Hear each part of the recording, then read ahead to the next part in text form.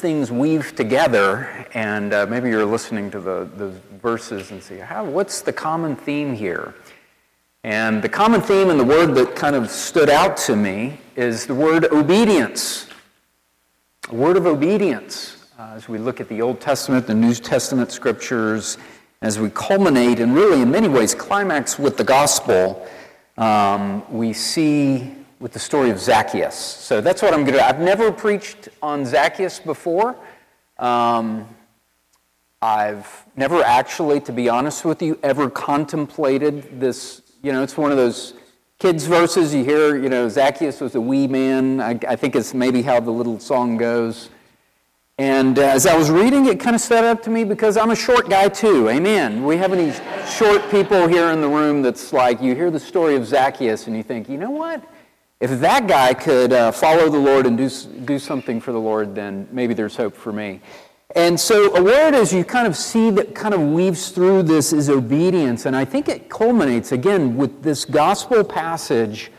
We see Zacchaeus as kind of an icon of what does it mean when Jesus comes to town? How are we to respond to the gospel of Jesus Christ? How will we respond to the Lord? And so prayerfully reflecting over the readings, in particular this gospel reading, it challenges our perceptions and stereotypes and formulas of who can be saved and how are we to respond and how people come to faith. Zacchaeus didn't pray the 7 spiritual laws. Amen. He didn't have somebody hand him a Baptist Bible tract. He climbed a tree. It's a really interesting story of one person's kind of journey of faith that really kind of breaks our models of evangelism and how Jesus actually moves in people's lives. And so Zacchaeus, as you kind of look at his story, he kind of breaks the mold. And what's interesting is, as you look at Luke 18, one of the ways to kind of take Scripture in their full context is to see what's happening before and after the passage that you're reading. And so we have in Luke 18, we have the famous story of the rich young ruler. He was rich, he was young, he wanted to follow Jesus, and Jesus said, give everything you've owned, give all of your wealth, then come and follow me. And he leaves saddened. And the Bible tells us Jesus has a heart for him. His heart's moved with compassion. But here's another story, just on the heels of that story of the rich ruler that we often focus on. And honestly, I've never contemplated the story of Zacchaeus before, so it was really fascinating. So here's Zacchaeus, a story that actually, when you parallel it with the rich ruler, Zacchaeus is both a chief tax collector, which in essence, in that day, he was hated like the lawyers. We don't like lawyers today, and so if you're a lawyer, I'm sorry, but that's kind of stereotypical, isn't it? So in that day, the Jews didn't like tax collectors and they didn't like lawyers because they took their money, and both of them took their money, right?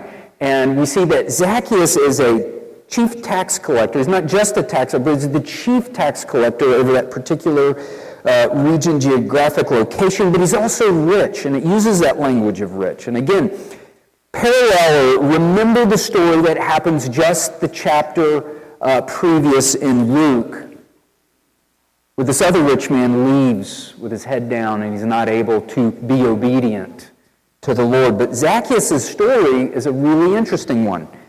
And he leaves triumphant. Jesus ultimately says, salvation has come to this house. There's affirmations. What's the difference between these two rich individuals?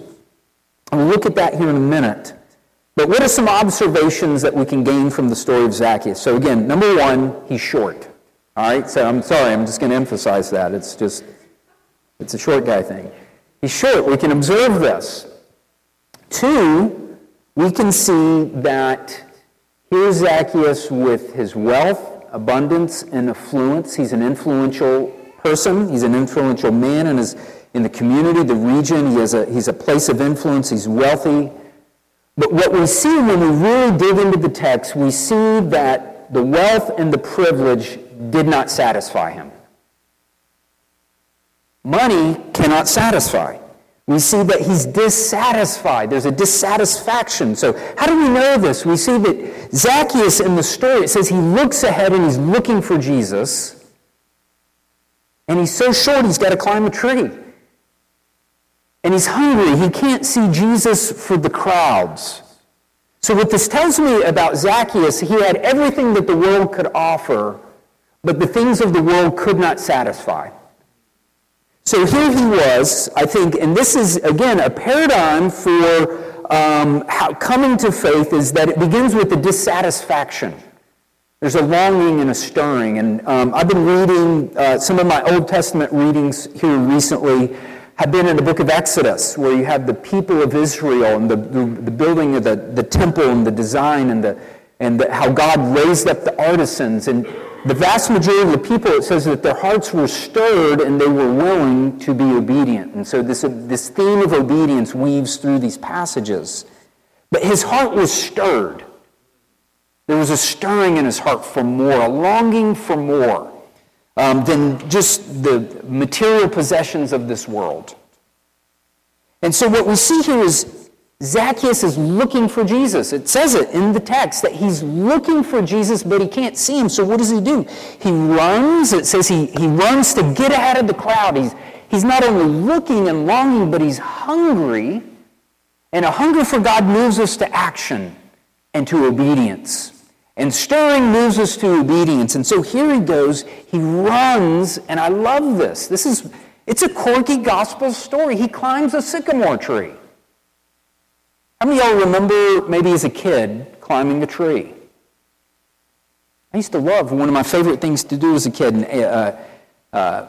Annabelle, Caroline, our girls, when they're younger, Caroline will walk by a tree and she'll sneak up there and try to climb the tree, and then I'll have to push her up in the tree, and then she'll get up there and she'll want to come down because it's kind of scary. You get up there high. And so here's a story, a gospel story of this rich, wealthy, influential individual who comes to a place of desperation and a longing for Jesus. There's a thirsting and a hunger. And there's a humility in this, and we've heard this in some of our passages here recently with the story of Lazarus and the rich man. The rich man's not willing to leave his courts to go out to where Lazarus is. And here is, again, another story of a wealthy man who is willing to lay aside all of the affluence, the abundance, to run out where the common people are, to get a picture of Jesus, just to see the face of Jesus. And he's laying aside everything, and he's so humble that he's willing to climb a sycamore tree in front of everybody. This tells you something. He's not too good. He's not too proud. He lays aside his pride, any arrogance or any things that may come with all of the stuff and the possessions, to say, I'm hungry for this Jesus. I want to see a glimpse of Jesus, and I'm willing to run to see him, and I'm willing to climb a tree and to be debased in front of all. It's fascinating if you think about it. So imagine if some popular teacher comes to town and you can't see him, and you just climb a tree in today's world in the midst of everybody. And this is a very interesting passage in this. So there's a hunger that I see in the story of Zacchaeus, but there's also action. He's not just hearing and saying, hey, Jesus, I want to follow you. He's actually going after Jesus. He's running after Jesus.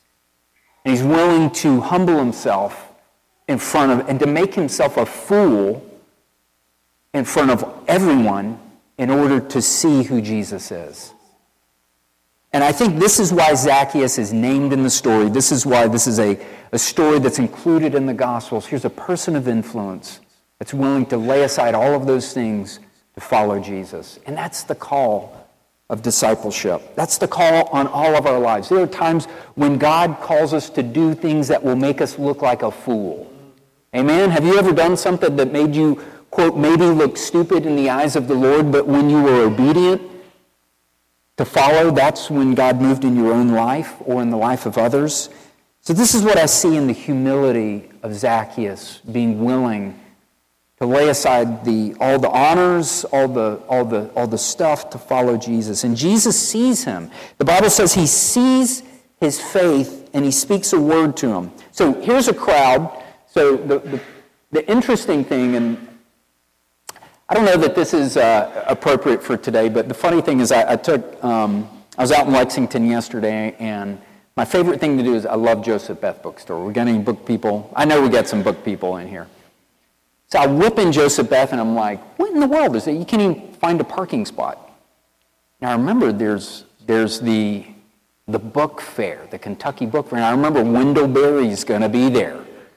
So I drive around for 10 minutes, I find a spot. And I'm not saying Wendell Berry is Jesus, so hear me, please. All right? Don't leave here and be like, that guy is a heretic. I'm just follow the story. So I whip in, I go in, the place is packed. I didn't have a sticker. I snuck in. I had T-shirts and flip-flops on. And I find the area where he is, and he's just leaving. I mean, the place is packed. And I asked the lady, I was like, is he still signing books? She's like, no, honey, he's been here for hours. He's in his 80s, he's tired, he's gone. I was like, oh. So I go to leave, and again, I'm not Zacchaeus, and Wendell Berry's not Jesus, so I'm just saying that, okay? So I walk out the front door, I call Kay, I'm like, oh, Kay, I just missed Wendell Berry. Get off the phone. I say, you know what? I'm going to go in one more time. I'm just going to go one more time. Maybe I'll see him. So I go in, and he's coming out of the restroom. He's like just standing off to himself, off to the side. Here's my chance. So I got 5 minutes with Wendell Berry yesterday. I don't know how that applies to the story, but somehow it does. So Jesus says it this way. Here Zacchaeus climbs a tree. He's willing to just lay aside everything and say, Jesus, I just want to see Jesus. I want to see him so bad I'm going to climb a tree. Now, here's what I'm saying. Out of all the crowd, it emphasizes out of the crowd, Jesus looks up and sees Zacchaeus.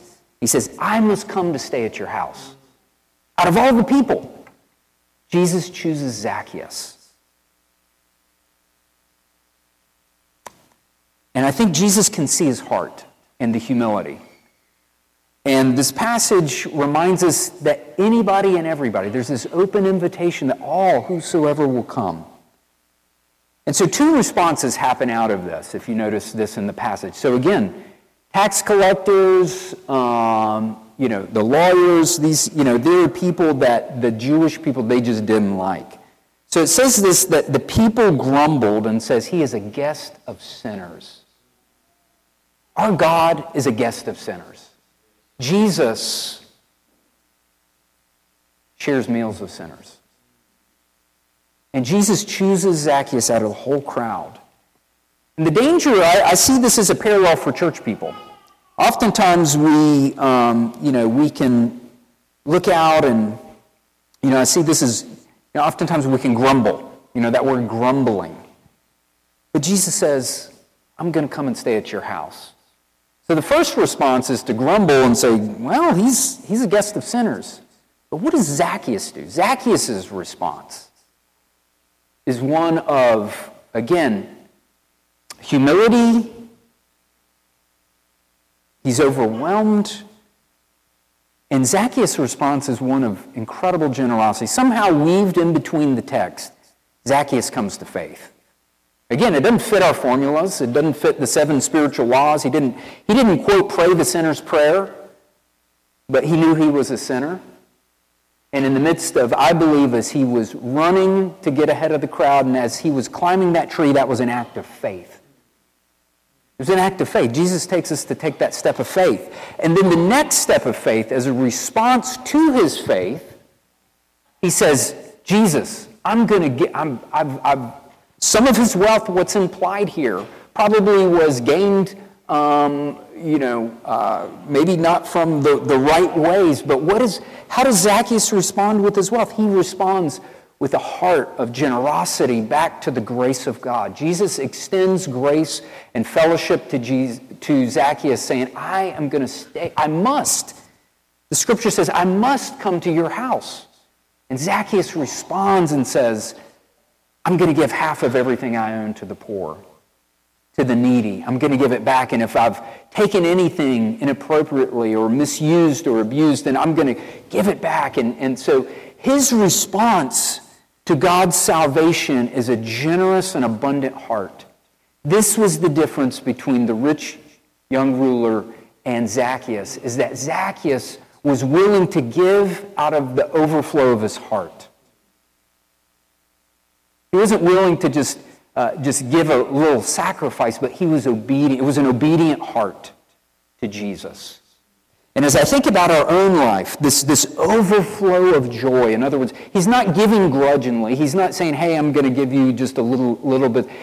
Zacchaeus is saying, I want to give out of the abundance of how Jesus has given to me. Because that day, Jesus says, salvation has come to your house. When salvation comes to your house, you can't help but give back out of the generosity, back to the Lord. So the church needs men and women like Zacchaeus, amen? And in some ways, we're all like Zacchaeus. Maybe you're not short. Maybe, depending on how tall you are, whatever your circumstances, we all have something to give. And I was praying about it this week. One, oftentimes I think we can ostracize those who maybe have wealth and affluence and not understand that God wants to use their gifts and talents and their possessions for the kingdom purposes. So some of us have wealth. Some of us have gifts and talents. All of us have something in our hands to give. So I'm reminded of the boy who, in the Gospels, who this boy who had nothing to give but loaves and fish. You had the disciples; they didn't have, they didn't get it, but that boy had enough faith to say, "Here's what I do have," and Jesus took it, he blessed it, and he multiplied it. I'm reminded of the woman who, when the prophet came to her house, he said, "What's in your house?" All she had was a little oil. And when that oil is blessed and multiplied, it becomes abundance for many. There's a commercial that says, "What's in your wallet?" What's in your wallet today, but more specifically, what's in your hands? What's in your hands to give back to the Lord? Now, the key to this story isn't necessarily that Zacchaeus was a wealthy man. Could have been anything. We see stories of the woman at the well. We see stories of all sorts of people who follow Jesus. Some of them wealthy, some of them not, some of them, adulterous, right? And what all that Jesus asks of us this morning is not to give what we don't have, but that we be willing to be obedient to give back what we do have, to put it in the hands of the Lord, to take what's in our hands, to say, Jesus, I'm going to give this to you, and I'm going to lay it in your hands, because little is much if God is in it. And God takes the little that we have and multiplies it for the sake of the kingdom. Now, there are some of us this morning that maybe God has blessed us with abundance and wealth. And maybe that's the very thing that the Lord this morning is asking you to give back. But in this room, there are gifts and talents. There are treasures that are stored in your heart. That Jesus is saying, what is that thing that I have given to you to do for the kingdom? And all that we have to do this morning is to be obedient to give that back unto the Lord. Maybe it's a gift of prayer or intercession. Maybe it's a gift of hospitality. Maybe it's a gift of art. We had an art show this week at the sanctuary. What do you have to give back to the Lord this morning? So the Lord wants to use every one of us today. Not just a few individuals, not just the clergy of Wilmore Anglican, but every man, woman, and child, every member of this church. God has given you gifts. God has deposited gifts in you. And there are hopes and dreams in some of your hearts. I'll end with this story. Kay and I pastored a little church in the mountains of Tennessee, East Tennessee. I'm from Tennessee. I'm a Tennessee boy. So when I go back to Tennessee, my accent kind of changes, and Kay's like, "You sound like a country boy." And when I'm around country people, it just comes out. I'm like, "All right, y'all." Like I'm from East Tennessee. And our first church we ever pastored was a little church in the mountains of East Tennessee. And it was about 20 members. It was a 90-year-old church, and I remember we buried 6 people in the first 3 months we were there. I remember praying in the altar saying, Lord, is anybody ever going to come to faith in this church? Is anything good ever come out of this? There's a little town called Crab Orchard. And the Lord sent me a retired, he was a Green Beret, Vietnam. He worked at the Pentagon, let's put it that way. He was like a retired Army general that 30 minutes up the road, I knew his daughter from seminary.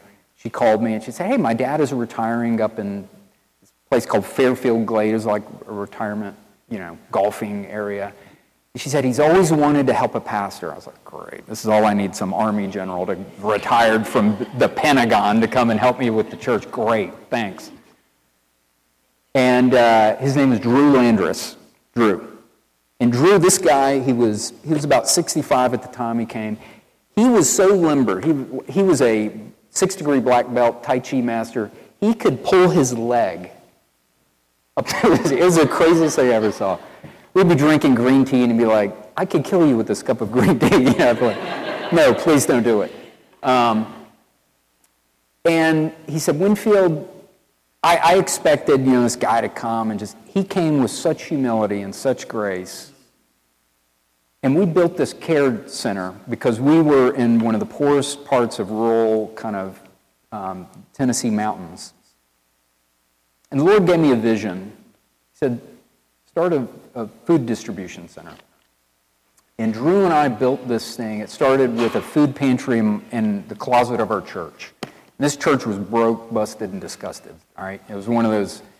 In 3 years, that church in a town of 800 people grew to 150 from 20. And we baptized about 80 people in that little church. God began to move. But part of the miracle that happened on that little mountain was we built this care, we called it the Crab Orchard Care Center. In a town of 800 people, that center today feeds about 8,000 people a year. It hosts medical clinics. It started with nothing. The church had nothing. I had a generous donor who, I can't even remember his name, I met him one time, who helped fund the whole initiative, who came alongside the church and had a vision for giving to help the poor in that region of East Tennessee. And I want to end with this. Has God put something on your heart? Has God given you a vision to do? And this is what Drew said to me, and this is why I told the whole Drew story. He said, Winfield, I've always dreamt about this.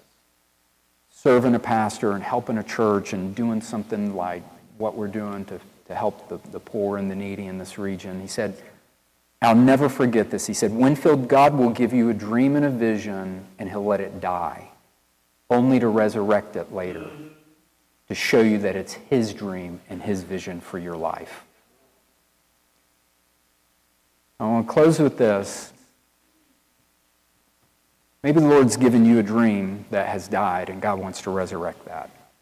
And the gifts and the talents and the things that you have, God wants to use for the sake of his kingdom. So as I close in prayer, I want to ask you, what's in your hand to give back to the Lord this morning? God wants to use you.